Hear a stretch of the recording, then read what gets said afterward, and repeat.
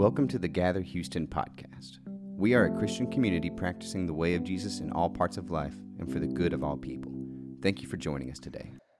Grace and peace, Gather family. It is Andre here. And I want to say, for me, this Philippians series has really been something that has been challenging, encouraging, and also, I would say, enlightening. It reminded me of a book by the name of Immortal Diamond, and it's by Friar Richard Rohr, and he talks about, or in this imagery at least, of the diamond, how hard it is to some level make a diamond, yes, but even more so how a diamond is almost unbreakable. And he refers to our soul as kind of almost the very ground being of who we are, the most intimate, the unchangeable part of who we are as people that is loved by God and created by God. And so as we look at the first few chapters in Philippians, we can't help but see the theme, right? That we are called to participate with Christ. And most of this kind of stems from this poem that we see in Philippians 2, 5 through 11. It's called the Christ Hymn. And it goes into the life and ministry and person of Jesus as this servant king. Paul begins to paint this picture that the way of Jesus is the very juxtaposition of his current culture and context and situation. For Paul's context is this very nationalistic space and community full of retired soldiers. So the idea of being a servant, king, is almost, again, it's a juxtaposition. It's weird. It's like, how is that possible? Because servants are not usually celebrated well, right? Maybe that's not how it should be, but that's how it is. Not only are servants not glorified or celebrated, but also Jesus is the servant king that died, right? Now we believe and know that he resurrected from the grave, but most of all, it would seem as if the battle was lost and that it was over. He died, right? Get over it. And Paul knew that he was sending encouragement to his community, but he also was sending a letter to ask them to beware of something. And Paul warns this community of those, as Richard Rohr would say, the people who are overly invested in religious ceremonies, rituals and rules about naming who's in and who's out. For they love to protect boundaries. And Jesus did not come to create a spiritual elite or an exclusionary system, but he invited people to follow him by personally bearing the mystery of human death and divine resurrection. So as Paul starts Philippians 3, he is automatically letting us know that there is a desire for him to remind his community of the words that he said when he originally started this church, to watch out for those who boast in their religious piety, in their spiritual resumes. Now I'm going to read over Philippians 3, verse 4 through 11. Paul says this: if someone else thinks they have reasons to put confidence in the flesh, I have more, he says. Circumcised on the 8th day, who doesn't love a good circumcision story? Of the people of Israel, of the tribe of Benjamin, a Hebrew of Hebrews, in regard to the law, a Pharisee. As for zeal, persecuting the church, and as for righteousness based on the law, and faultless. But whatever were gains to me, I now consider loss for the sake of Christ. And what is more, I consider everything a loss because of the surpassing worth of knowing Christ Jesus my Lord. for whose sake I have lost all things.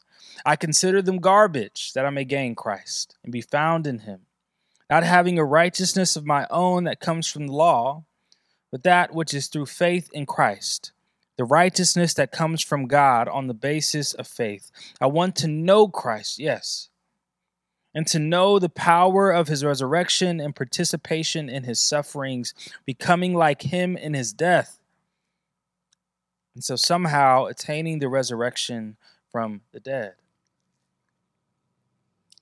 When Paul speaks of these things, of these gains, of this reputation, the idea of being circumcised on the 8th day of the people of Israel is very much knowing that he is naming where he belongs, right?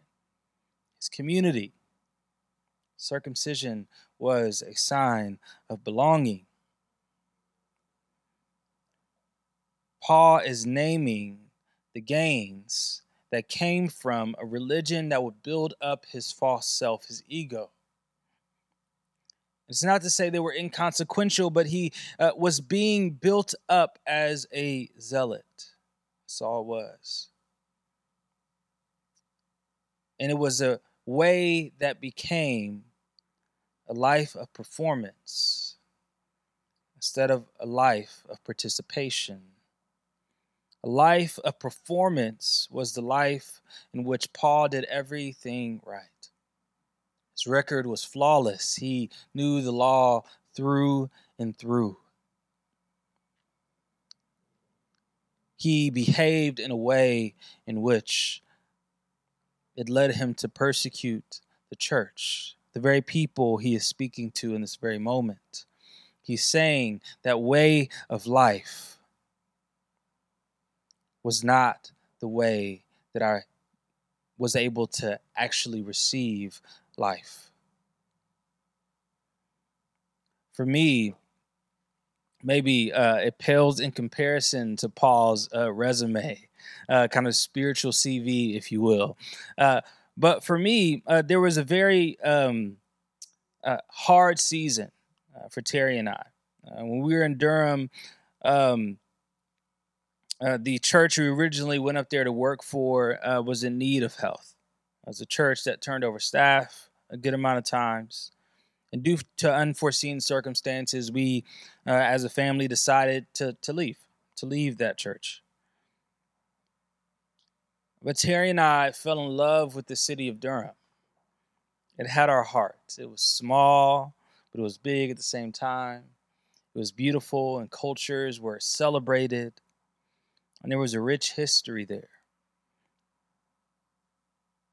And Terry and I were on a drive one time through the city. And it was kind of in this in-between period of we have a good amount of money, and the church supported us as we left. But we did have to make a decision, right? Like, are we going to stay or are we going to go? Because I need a job if we're going to stay. And Terry and I both looked at each other after the question was asked, and we said, we should stay. Community was being built there, and we loved it. So I immediately began looking for jobs and trying to figure out ways to make ends meet. And throughout that time, as I was making ends meet, so to speak, before we actually moved back to Texas, I was an executive assistant. I was an Apple employee, and last but not least, I was a janitor. Let me kind of twist those back. So I was a janitor before I worked at Apple. And I don't know about you, and maybe you're more holier than I am, but when you go from a job of being a pastor and being able to speak on stages, be present in community, it can be a job that sometimes can very well tear down your ego, but sometimes can build it up. And a lot of times in ministry, my false self was built up. And so when I became a janitor, and the very people that I'm washing toilets for used to be members of the church, it was a hard realization for me. there was an internal conflict that I really was not ever prepared for. And along with my job positions changing, my theology began to change. The ways I thought about God and community began to shift, and it was like almost the old ways were no longer working, right? The old formula was not doing what it was supposed to do. And for me, it was a hard hit to my ego, a hard hit to what I thought was my true self, but was truly the facade that afforded me status, that afforded me belonging in community, but was a facade that was one that was tiring to live into. But a lot of times through this journey, there were markers where I just wanted to go back, right? I just wanted to go back to what I thought were the glory days, to where I thought the grass was the greenest it's ever been. You know, sometimes when you find yourself not in a good season, you tend to look at the times and the spaces in which you would inhabit that you knew were harmful for you, but you believe and maybe almost fantasize that, oh yeah, the grass was greener. You start to maybe delete some things that actually happened from your mind because it's a little safer. For me, that's how I felt. I felt, well, if I just would believe the same thing again, I would have community again. I would have the same community, same belonging. And for me, there was this very visceral feeling in this season about all the work I did for you, God. What do I have to show for it? And it wasn't until I read this poem from Wendell Berry and many other poems that this journey kind of not made sense, but maybe made sense as best as it could. It offered encouragement to me. And it's this poem called The Real Work. It says, it may be that when we no longer know what to do, that we have come to our real work. That when we no longer know which way to go, we have begun our real journey. The mind that is not baffled is not employed, and the impeded stream is the one that sings. So gather, I ask you this question, and I think Paul maybe might ask this question as well. Gather, what do we do when we stop working for God and begin being with God? What do we do when we stop working for God and begin participating in and with Christ? For Paul, the working for God part of his life that led to great accolades, that led to maybe extreme rigidity and the persecuting of a people, was void of love. And the whole goal was relationship at the beginning, but the goal became performance. How many of us have that experience?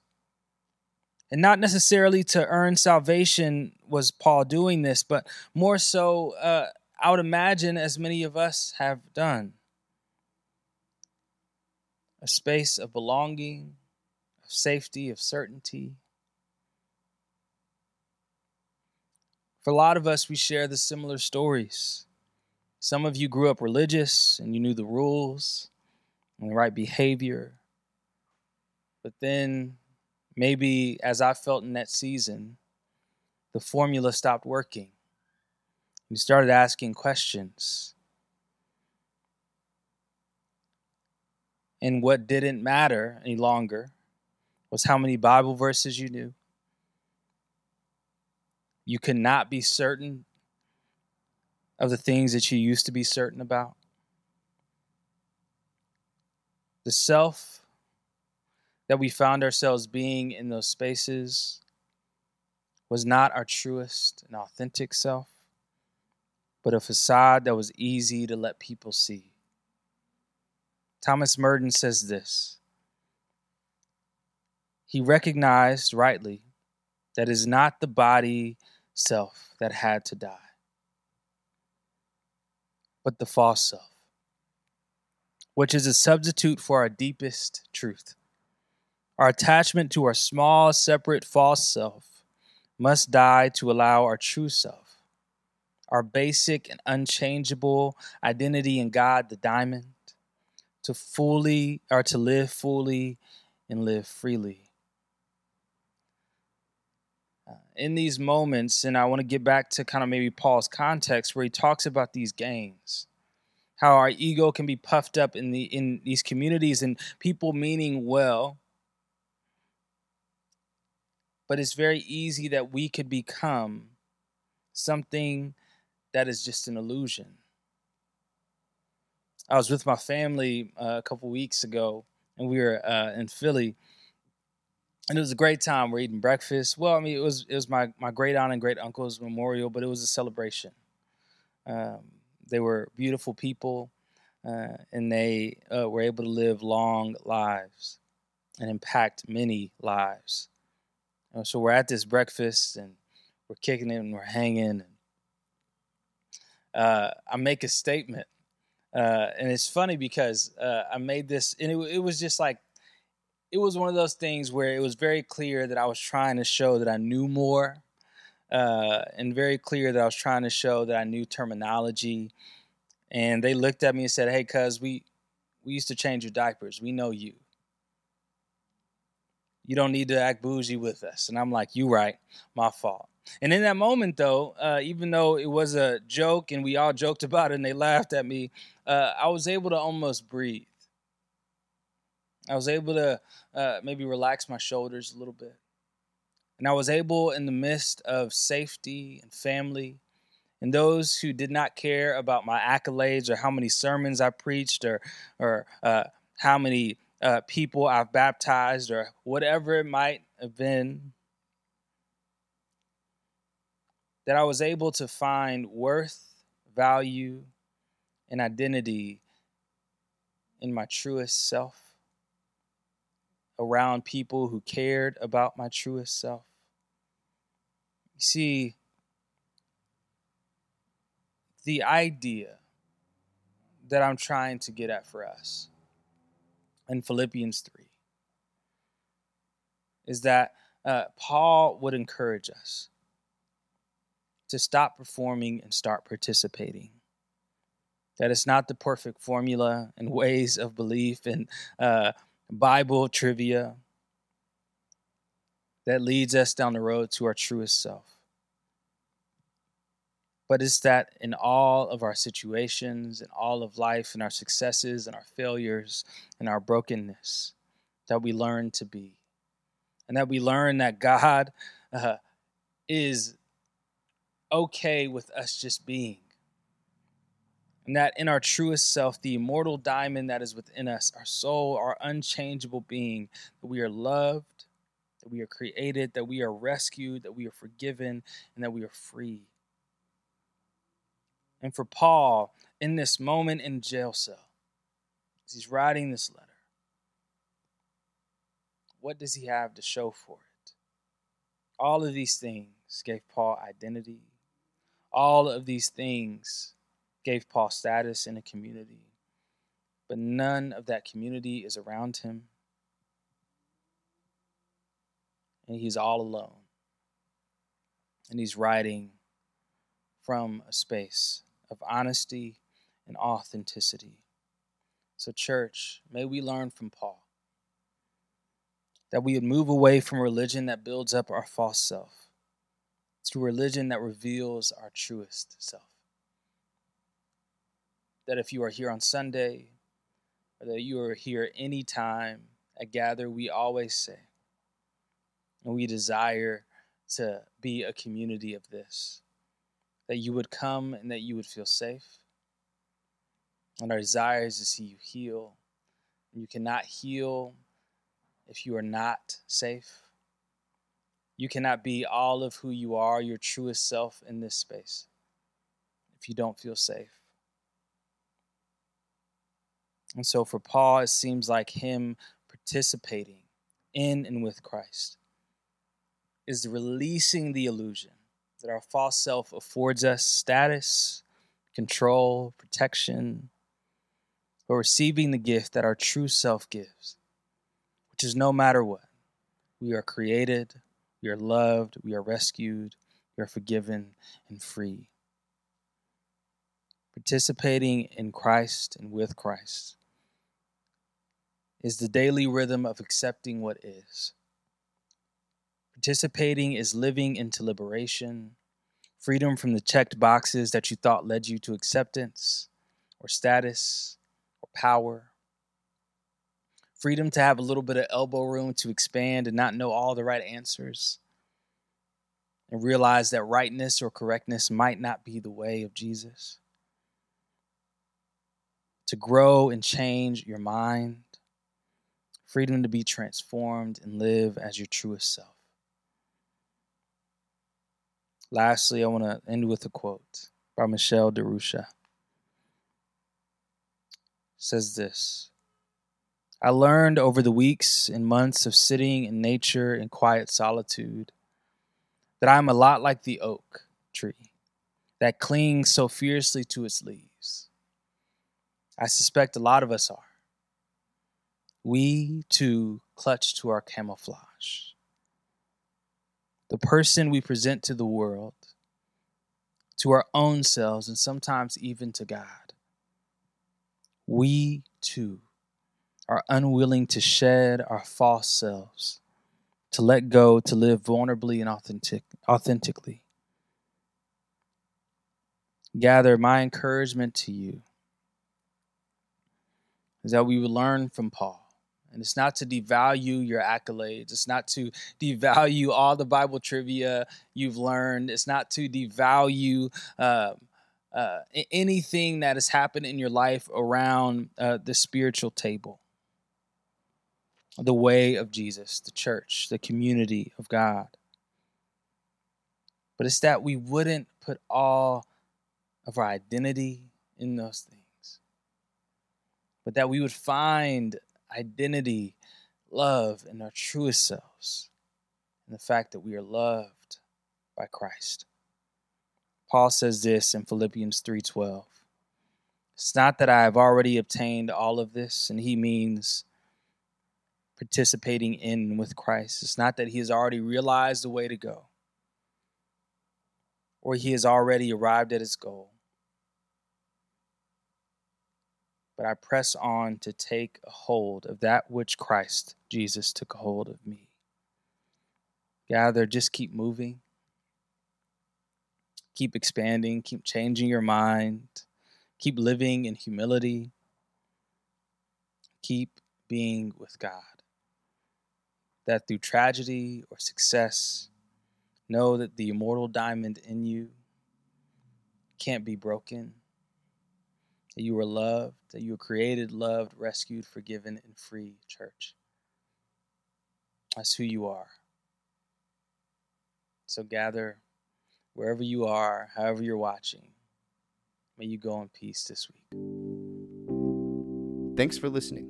If you're interested in Gather, check out our website at gatherhouston.org or visit us on Sunday at 10 a.m.